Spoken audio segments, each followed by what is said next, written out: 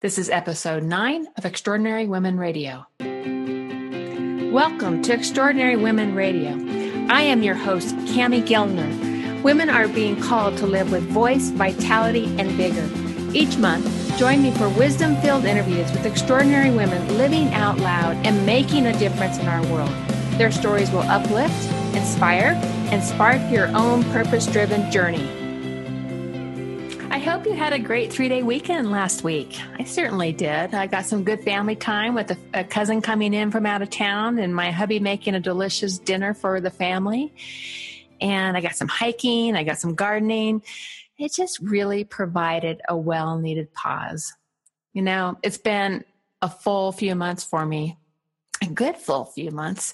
It started out with a visit to Portland where my book, Fire Dancer, won a Benjamin Franklin Best Motivational Book Award. I was so excited about this. And I got to take my son on a date that evening since he lives there. It was such a special evening to get to share that with him.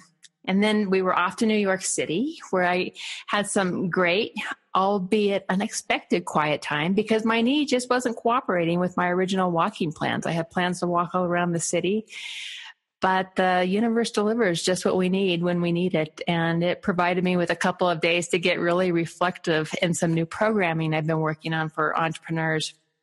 So it wasn't the kind of vacation that I wanted in New York City or was planning on in New York City, but it gave me some great time to slow down and spend some time on some things that I've been wanting to work on. And I'm super excited about what's unfolding here because it's integrating teachings I did back in the corporate world with my coaching work of today. And it's all about helping people become thought leaders. It's about putting your voice out in the world and being heard and being seen. And I keep seeing a need for this. And I'm excited to launch this new program in the coming months. And those couple days in New York really gave me time to put really good quality time on this. So I was really thankful for that unexpected space that I got, that unexpected pause. And then I was off to speak to the Women of Mergers and Acquisitions Network about awakening your inner fire and taking your voice out into the world. And it was a full house, even in the midst of the last snowstorm of the season. And what I find really interesting is how much I've grown to love speaking to a room full of women. That was something that I didn't like to do when I first started down this pathway several years ago. And I just have gotten to the place where I just light up. It just ignites me to get out and speak to a room full of women. So that was a lot of fun. And then last week we had our 3-day Brave Retreat for entrepreneurs, which was about leading them through how to build their brand and their business from the inside out. Some really good work got done in the room, some amazing women doing amazing things. And, you know, I get so thankful for my clients that I have and for the women who are coming in my life that are really ready to just get out there and do their thing. So it's been a lot of fun. So as you can see, it was a well-deserved play weekend this past weekend where I got to focus on all that makes Cami happy. And that's exactly what we talk about in today's episode of Extraordinary Women Radio with the delightful Beate Chelette. We dig into why happy is so good for us. Oprah recently named Beate as one of the 50 must-follow women entrepreneurs of 2017, and I understand why.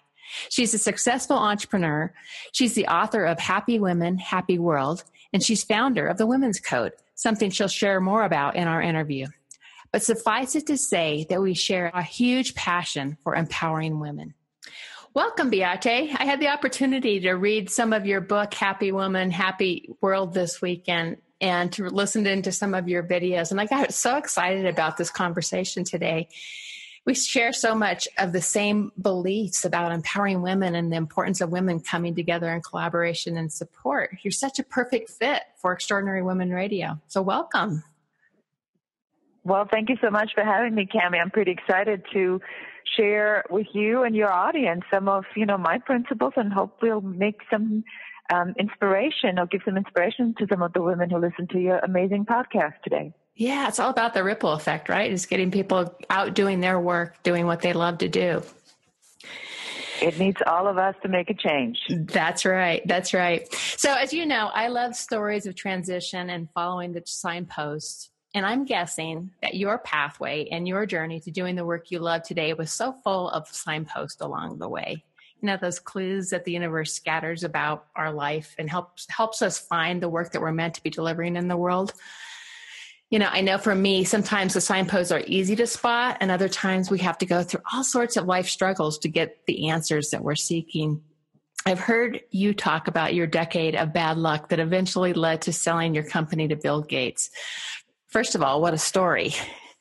It sounds great afterward, right? Right. But when you're in the midst of it, it probably, you don't see where the road is taking you, and it's probably kind of scary. It's absolutely scary. I compare this to, you know, when you go skiing, you could be perfectly happy on the green runs at the bottom of the mountain, but in order to get that amazing view, that 360 view, you're going to have to make it all the way to the top of the mountain and prepare for double black diamond. Right. And I totally get that as a Colorado girl. So it's like, that's a great analogy for me to tune into. So I'm sure there were all kinds of signposts that were guiding you that you know, got you to take that leap in a new direction over those 10 years. Can you tell and share that story for our listeners? Those, you know, that 10 years of getting to the point where you sold your company. What happened? Well, I'm glad to share the story. So I, you know, consider me the unruly girl, the one that, you know, took the aptitude test in school, and then they were asking me if I was afraid of heights, if I liked being outside, and if I was afraid of, you know, schlepping heavy stuff. And I said no. And then the aptitude test revealed that I should have been a roofer. Oh, and a roofer. Not to say, not to say that I don't, that I have any problem with roofers or anything like that, but that wasn't really entirely the career goal that I had in mind. So I learned very early on that my ideas might not be sort of the traditional path. And then when I became a photographer and I did graduate from photography school, and I worked with a photographer, and here I am making it happen. And the helicopter is bringing an Audi on top of a glacier for a photo shoot, and I'm going like, wait a minute, I'm outside. I'm definitely schlepping stuff, and I am not afraid of heights. Oh, I'm doing exactly what the aptitude test said. It just was that the result was a little bit different. Isn't that funny how when we see these different, we see these gifts that we have and we tune into them, but so often we just put ourselves into a box of, oh, this fits a roofer category versus this much grander vision of what you created. Absolutely. And I think that sort of sets the trajectory for the future, to just think about, what is it that we're good at, and then what can we do with it? You know, and obviously I did not become a roofer. I decided very early on that I was really better at the business side of things, and I went into the creative arts. I became a photo editor at German Elle magazine, a startup at that time, and then I decided I was going to do something adventurous and immigrated to the United States, became an artist representative and a producer. And, you know, things kind of were going up and down and up and down. You know, it's like every time I went ahead, then something would happen, like I lost a key photographer, then I had to replace the income again. So, you know, I felt like I really was turning in circles for some time. And then finally I got to a point where I felt things were going okay. I met what I thought the perfect man. He only had two major flaws. One, he was a pathological liar and an alcoholic. Oh, my. And so I ended up being a single mom with a 1-year-old. And then we had this huge earthquake back here in Los Angeles in the 90s.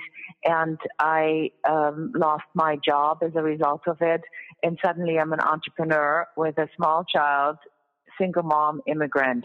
And I have to say that that's really what started this whole decade of the bad luck, Cami, that I share so often, because now you have to make it work. So I move into a place that I know is going into foreclosure until, I get thrown out.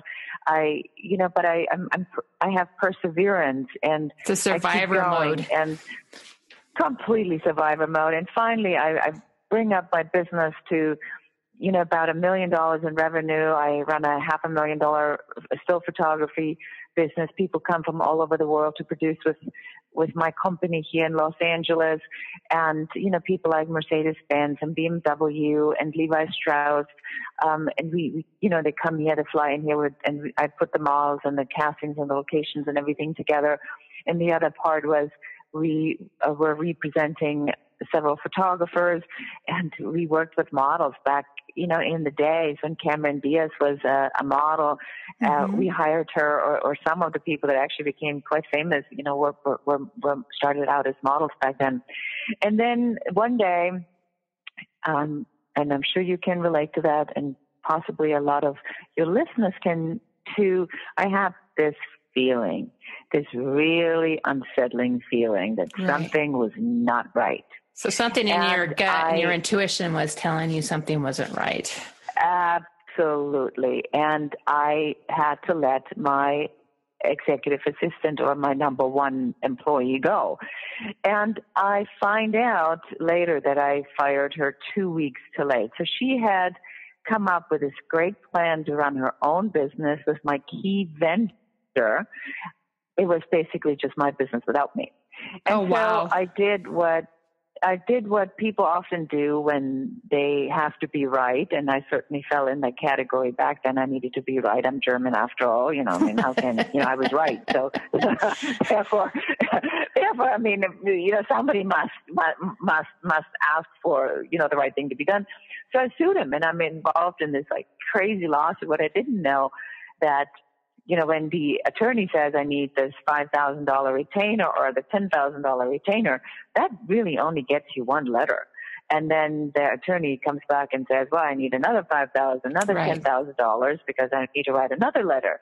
And then there's another letter and another letter and another letter. And suddenly, you just go. You're way deep into it. Remember, way deep into it. And then I realize it's now September is coming around. My production season is about to start. I have about $500,000 in work volume on my books. I'm looking forward to it. And then September 11th comes, and it wipes out my production business in 24 hours. It all comes to a stop. Over completely. With the towers, so did my business crash to the ground and shatter into pieces. And never to be recovered. And then I kept fighting, but now, I really had no income at all whatsoever. So I keep fighting. And then finally, we settling the case, and I get my settlement payment, and after it's all said and done, it comes out to zero. It just balances out. I pay my debt. It balances out. I mean, I could have just not done this and focused on something else, and it would have had the same outcome. So here I am now. I have a great idea about this business that I'm starting, or had already begun to start, about stock photography syndication for architecture and interior, providing these images like when you go to the bank and you see the image behind the counter that says need a loan to refinance your house, and it's a beautiful home. That might have been my image. We provided the brand leading image for a major real estate company, or when you go to get the paint brochures and they show you all these different interior colors for all these houses, that might be images that we provided.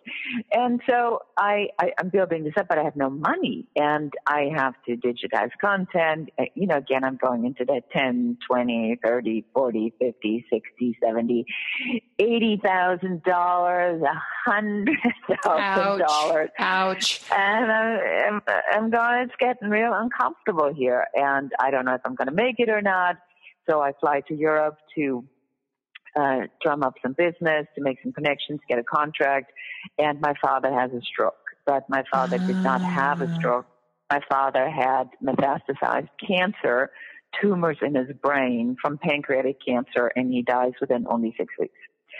So I am at the grave in Germany on this on this first day of spring, and it's really cold, and it's still snowing a little bit. I get a phone call at the grave.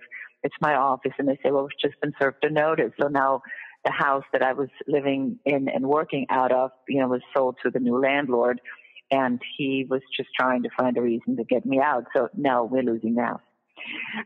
So I'm standing there, and, we always talk about the signposts, the finding moments kinds of things. Well, that certainly was a signpost, because clearly something that I was doing wasn't, forced me to completely stop everything. Right. So I fell on my knees, what's really interesting there, Beate, is that when I found my way into this work that I'm doing today, I was in the corporate world. I got laid off. My, rug kind of got pulled out from underneath my feet. And a month later, my father passed away. So that personal connection to, a family member like that can so change everything, change our viewpoints. It can change, it can help us see things more clearly. Wouldn't you say? Yes, and I think what it is like we talk about sometimes worst case scenarios, and that was my worst case scenario. I don't think it could have gotten any worse. That was my best friend, that was my confidant, my biggest supporter. That was the man that thought every idea I've ever had, no matter what crazy idea I had, was amazing. The man who always said, let's drink a beer and talk about it in good old German fashion. So, and suddenly you don't have that anymore, and it's very, very isolating. I felt very alone. And remember, I'm in debt. I'm losing my house. I'm my business. Everything is falling apart. Everything is falling apart. But in the meantime, this is sort of part of the signpost question when you talked to me about our interview today, that I thought about. Really, the signposts along the way always tell you, just be ready, just in case, because we have an option now to dwell on the stuff that happens to us, or we can take this as an opportunity to say it's not always going to be like that, and I'm going to change. I'm going to now prepare. So I wrote a business plan in all of this. And I wrote the business plan after, my daughter went to bed at night until midnight, and all weekends and every Saturday and every Sunday. And so I was so desperate that I wrote a letter to the President of the United States saying, listen, Mr. President, and it was George W. Bush. I said, dear Mr. President, you always talk about the small business being the backbone of the American economy. I said, but, September 11th, I've been betrayed. This is what's happened. I can't get on my feet. Now I'm giving you a real life opportunity to prove that what you say is actually true and you mean it. Bam. Right. What did I have to lose? That's right. How brave and courageous that was to do that.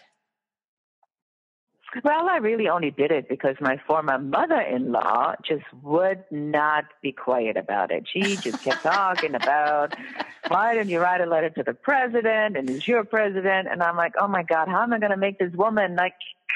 Oh, that's funny. That's funny. So there's the universe pushing you, right? Saying, go do this, go do this. Right? Right, exactly. Right. Oh my gosh, she was on my case nonstop. So I finally said, that's it. That's enough of it. I'm going to write the letter. That way she won't bring it up again. So little did you know, I get a letter from the White House. And the letter said that the Deputy Chief Director of the Small Business Administration here in Los Angeles is just absolutely delighted to hear from you.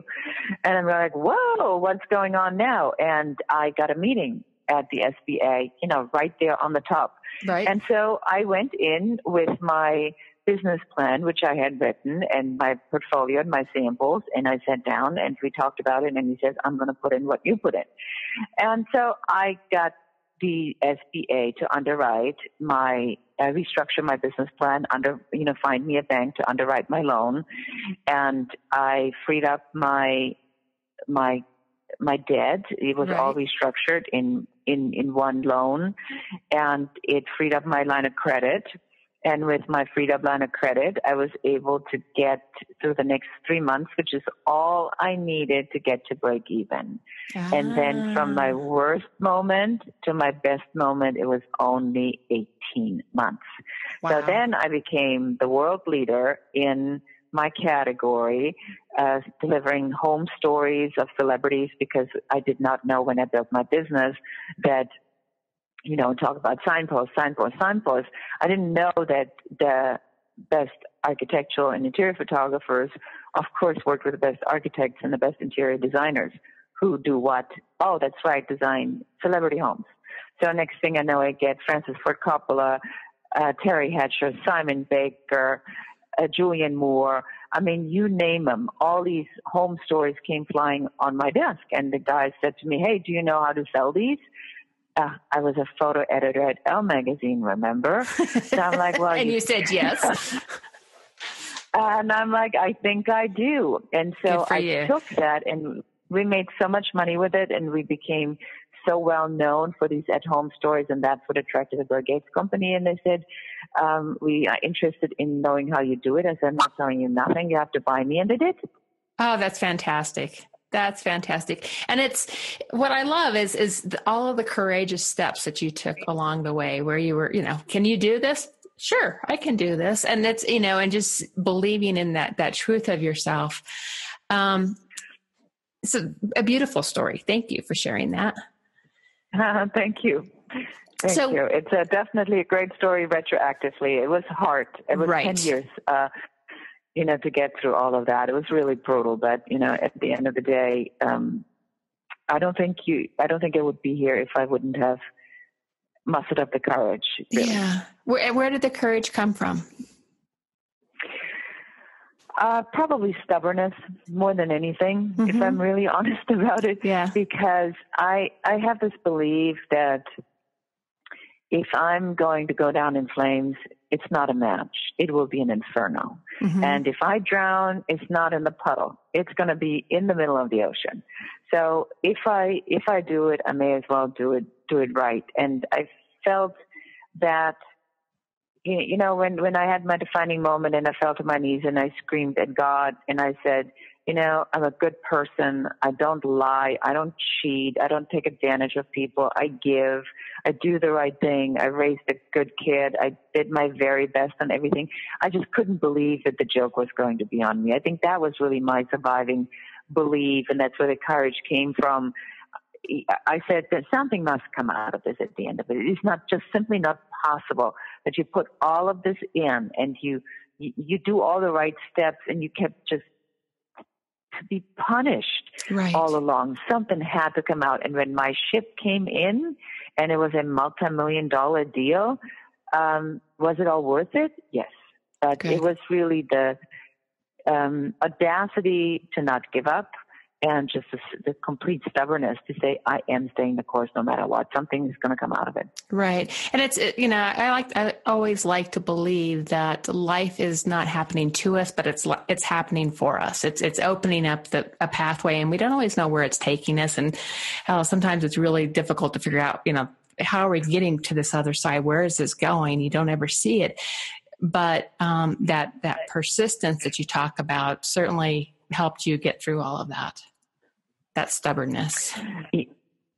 Yes, absolutely. And, for those of your listeners that might be in a situation where it's really tough right now, what helped me more than anything was that I decided that I was going to only worry about money twice a month, which is when I have to pay bills. And that's it. And because I couldn't give it any more energy. So if there is a really difficult element in your life right now, then it is good to give it the allocated time to worry about it. And then you're just going to have to be disciplined and stop worrying about it, because you can't change it. And yes, it's always going to be there, but you have to be disciplined to take your energy and shift it to something that you have control over, because there are things that we may not have any control over at this very moment in time. It's just not the time for it yet. That's what was sort of my saving grace. That's great advice. I think, that energy of worry around money can be so detrimental to people. It can just become all consuming. So I think that's a great advice. Look at it twice a month. And then go work hard in between and put your energy, a good positive resonating energy out into the world versus a lacking. Exactly. That's very well put. Yeah.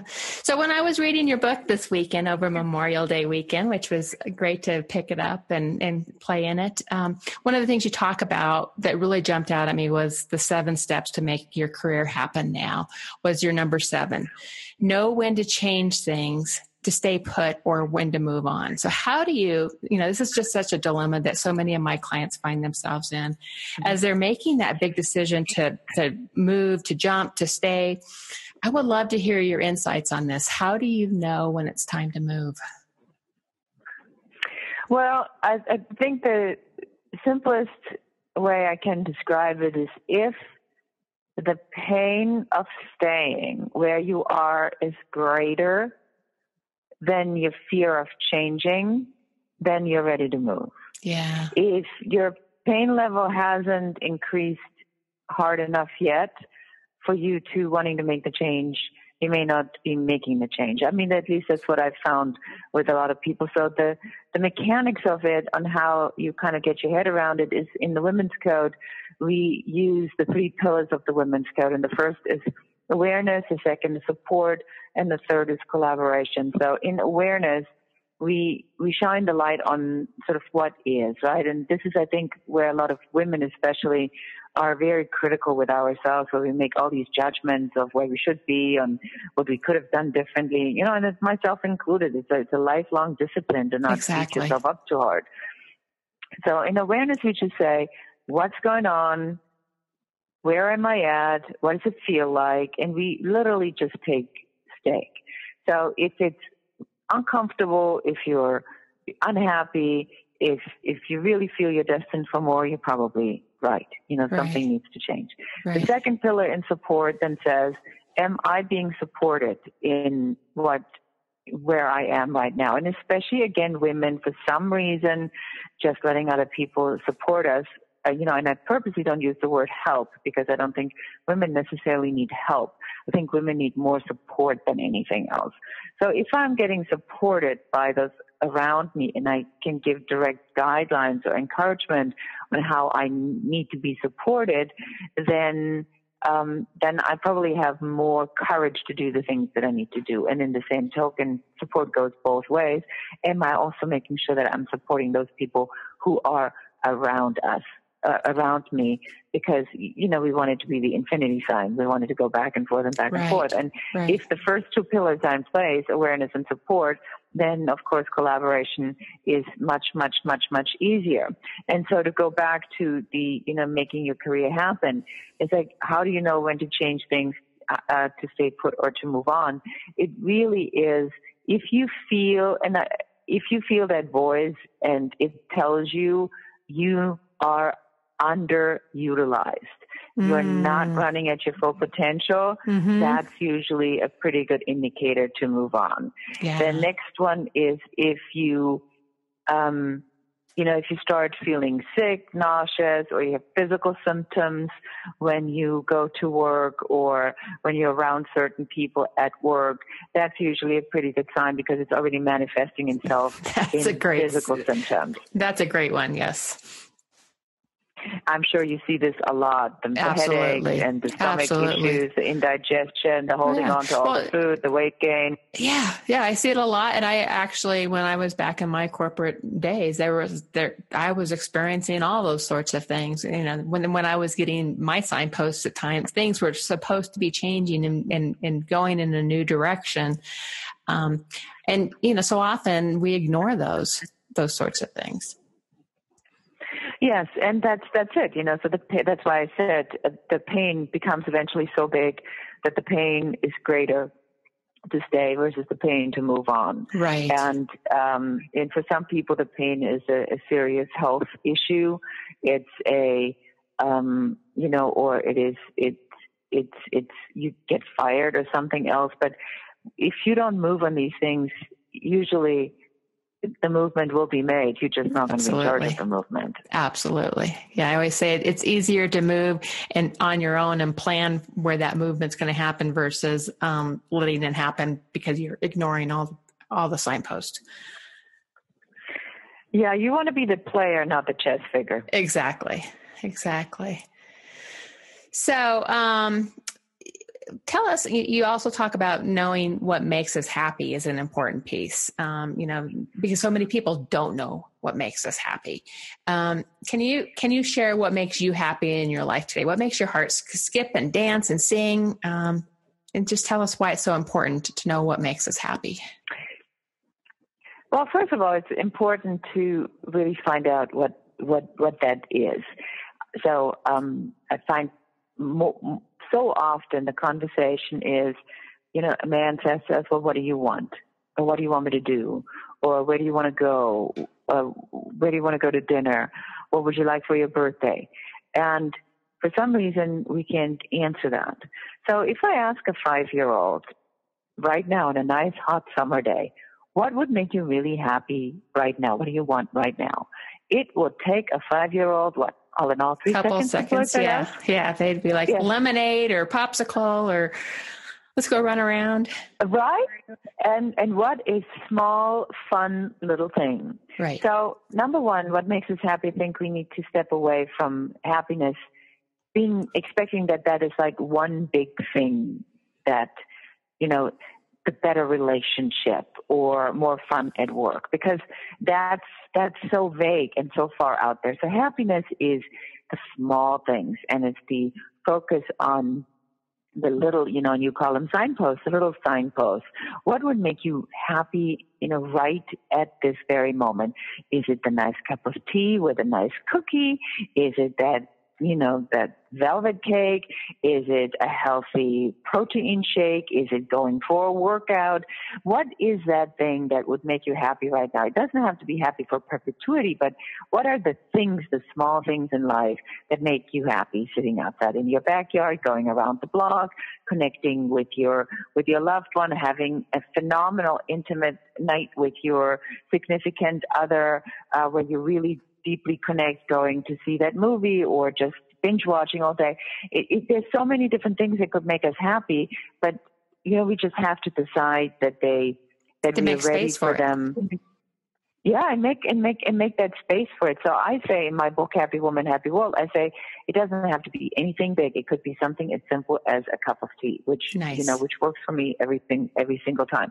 And what makes me personally happy is I love being outside. So skiing for me, there's always this moment when I go skiing for the first time in the season, and you go up on the chair and you hear that when the chair goes over the rollers. Yes. And to me, that is just sort of that noise, that sound that sets me right back to when we used to go skiing as kids, and everything is so quiet and it's so pretty. Everything is in white. So that's something that just makes me incredibly happy, and connecting with my man, like good one-on-one time makes me happy. Going on hikes makes me very happy. Being at the beach makes me very happy. So, and sometimes, just staying at my own house and just enjoying my beautiful home makes me happy. So it's always in the small things that I believe we find more happiness than in the big things. Yeah, I love, we share a lot of the same things that make us happy. It's, in fact, over the weekend, I got a whole day of just going on a hike with my loved one, we went down by a creek and we kind of played around down there. There was a labyrinth to walk around. We laid down and we took a little nap on the shore after our long hike that we had taken. And it was just such a fabulous reminder of how that can light us up. I mean, even my husband took a picture of me at the creek, and I could just tell I just had this glowing happiness about me. And so it is such the simple things that can make us happy if we just tune into those moments and know what those are. Yes, absolutely. And that's really the encouragement I have for everybody, that I try to get a glimpse of it when people say, well, how did you do that? Well, it's a moment at a time, really. It's always a moment at a time. Being aware each moment and making the choices for, just to do that extra, if that makes me happy, enjoy it, go do it. Yes, but you need to figure out if it makes you happy. So, there's that famous scene in the Julia Roberts, Richard Gere movie where he says, so you don't even know how you like your eggs. and then we see her in the kitchen and she's doing sunny side and scrambled and all kinds of ways. Sometimes it takes that to figure out what makes you happy. Try different things. Yeah, absolutely. So you and I share a passion for empowering women, and I know you founded the Women's Code to do this. Can you tell us more about the Women's Code? Yeah, so the Women's Code was designed because I felt that there is very little sort of straightforward, honest information out there that just says to women, look, I've been through this. This is how it is. And here are your choices. If you have kids early, this is what's going to happen. If you have kids late, this is what's going to happen. This is what's going to happen to your body when you're 50. This is, it's just that let's just be real about it. And I have always been interested in leadership, especially because I've been, an entrepreneur, and I have, raised my daughter as a single mom. That's a whole other layer when you're a single parent, because you don't get invited to the table. You're social outcast. So, I was like, number one, I found that women really don't support other women very often, especially not when we're younger. It changes when we get older because we realize and how silly that was all along and how much time we wasted. But it took me until I was, 40 to figure out that I really needed other women and I really liked other women. Mm-hmm. And then you go like, man, I just wasted 30 years of my life in, playing into all this nonsense that we hear on TV and on social. Other women are jealous of you. They're too busy with themselves to be jealous of you. Other women are this, other women are that. I found that other women are just like we are. They are unhappy with the way they look. They would like to do things differently. They have one skill set that they're really good at and maybe 9 that they're not so good at. They're just different than yours. So I wanted to create the Women's Code to give women literally a code on how to get along with each other. And I wanted to especially reach corporate America and organizations and bring balanced leadership to corporate America. And what I mean when I say balanced leadership is I had this really big idea that in order for us to really achieve equality and the diversity that we all dream about, especially women, we dream of a world that's equal. Yes. We first have to bring the women up and create a, sort of that balance. And then we can focus on each person's individual strengths, regardless of gender, race, or belief system. And so in the Women's Code, the big idea is that I am designing these sliding leadership scales for organizations and you can do that for teams and groups, where you literally say, well, what are the core values, mission, and vision for this organization? And how do I establish based on that the leadership attributes for this company that literally range from female-centric to male-centric? And then I can give this to the whole organization or the team and say, our team is based on these leadership attributes. Which of those resonate with you? And then each person in the team or in the organization can then choose from these 10 attributes, the 3 that resonate with them the most, and then they can run at 100% and be at their very strongest. That's the big idea of the Women's Code. Oh, that's great. And it's what it sounds like to me is this is really letting people tune into who they are at their very best and bring the best of them to the team, to the table. Yes. And I believe in strength-based leadership. So if I were to say one thing, is, when people always go like, well, you're really not good at math, you really need to get better at math. Why? If you're not good at, the grammar, but you speak it okay, why do you have to be better at it? Why not focus on the stuff that you're really good at and get people on your team that are really good at the stuff you're not good at, but that love it? Right. So I think it would make a much better world if instead of trying to measure ourselves at, whatever the 100 things that we believe we all must have, and then beating ourselves up over the the 40 we are okay but not great at, instead of focusing on the 60 that we are absolutely amazing at. So why not have more fun with the 60? I so agree with that. And that's exactly where I take my coaching clients through. It says, who are you at your very best? What are your strengths, your passions, your values? What do you want to stand for? Let's get the essence of who you are at your very essence, and then go apply that in a way that is meaningful for you. And if you can do that in the workspace, I think that's I love to do teamwork where you're bringing the best skill sets of everybody to the table, because that makes a team so much better versus putting everybody on the team that's exactly the same. Yes, you're absolutely right. And that we often forget, and that we are not being taught, especially girls are not taught, right, that we are playing in teams and in groups, and that we all have something unique to share that need to be brought to the table. I do believe that, traditionally speaking, the teams are more geared toward men, because men strive to be team leaders. Mm-hmm. And I think it's more innate in that track to kind of pay attention to individual attributes, but it will only take a small shift for women and us as mothers to teach our children that there is really such a thing as strength-based leadership, and it applies to women too. Right. Oh, it absolutely does. I saw your report that you did, Why Acting Like a Girl is Good for Business, the 7 Profit Secrets of Gender Diverse Corporations.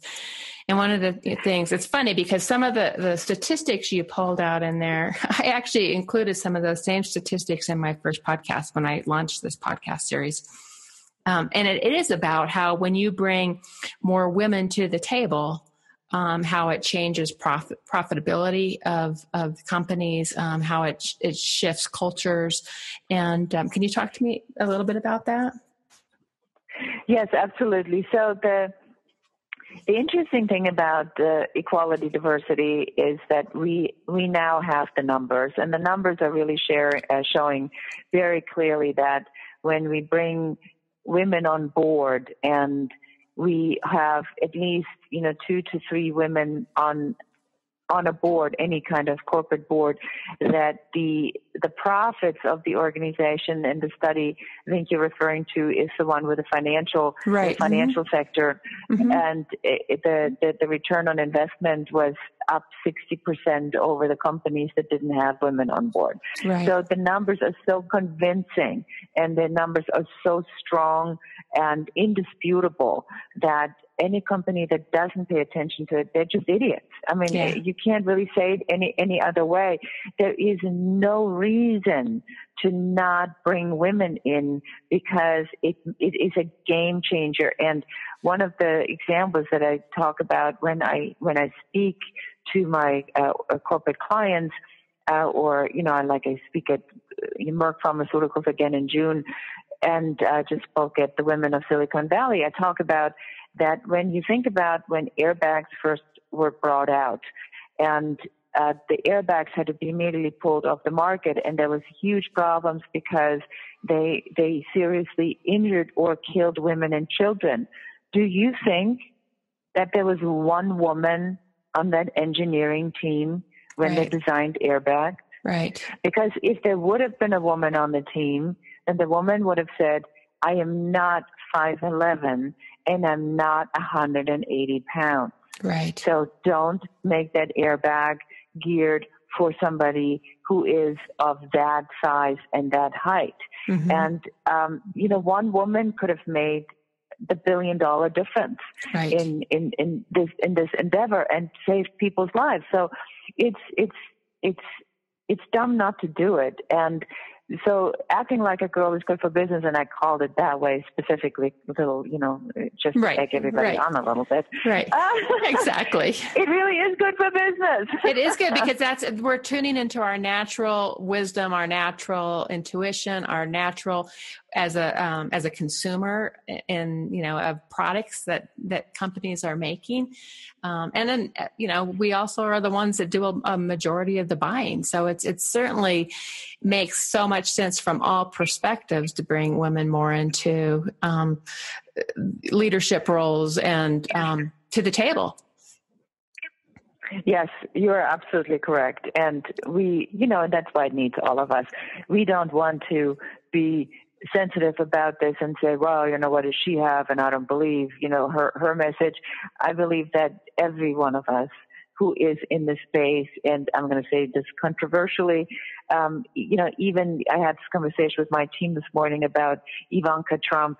And, I have grave concerns about the current administration and where we're going, especially with diversity and equality. And while I don't make this political, I will say that especially women that, may have a different upbringing than we have, or have different sets of belief systems, or they, have relatability issues just because they come from a completely different point of view. But we can certainly include them in the conversation as well and participate in that at all.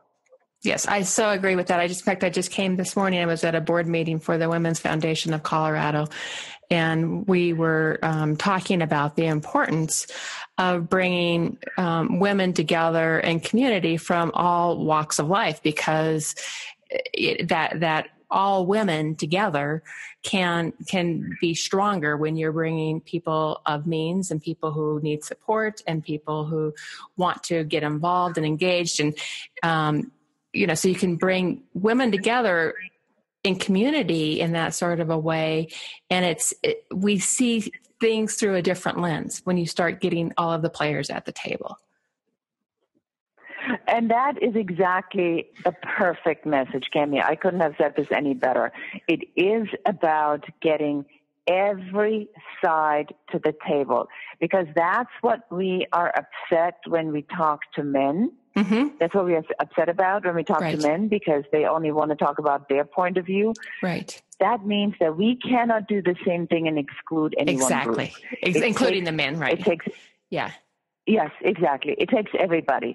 Yeah. And especially when we disagree, it means that there's something in there that we don't understand yet. Right. No, that's so good.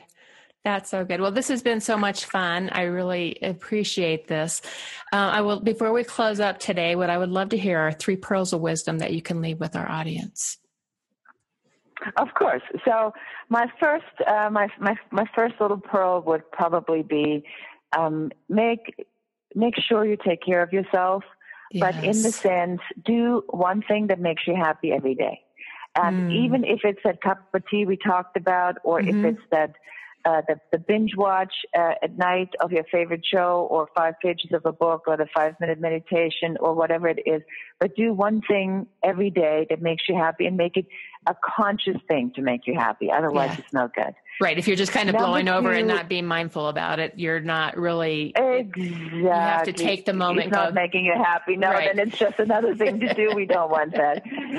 And number 2, make it about the people. Really make it. It's not business. It's always about the people. You do business with people. You are your family's people. Your friends are people. It's all people. So make it always about the people. It'll give you better business and better and stronger connections.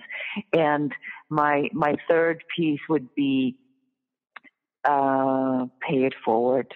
That when one of us shatters the ceiling, you must share the information. Yes. It doesn't matter how difficult or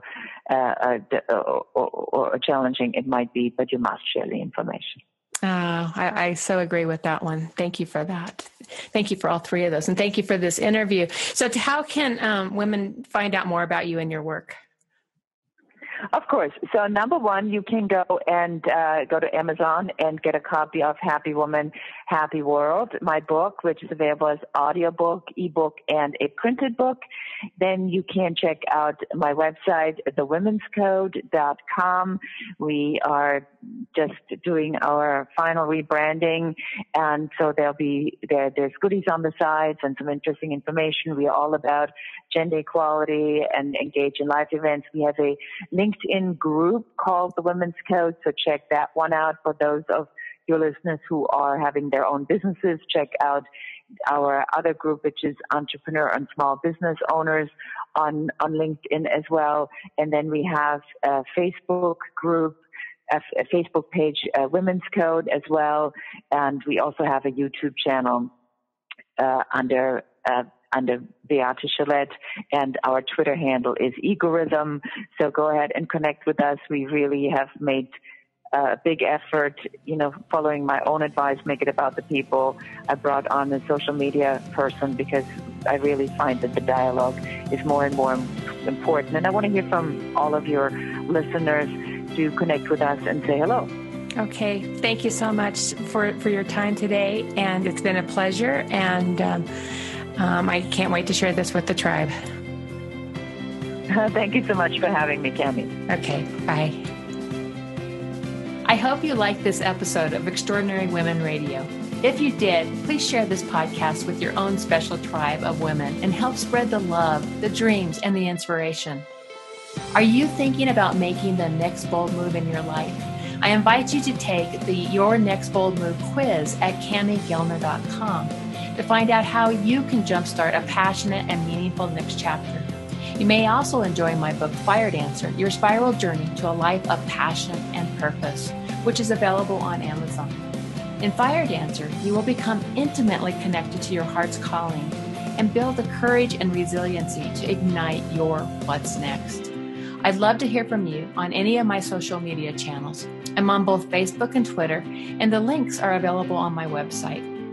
Till next time, my friend, listen to your heart, follow your dreams, and be you.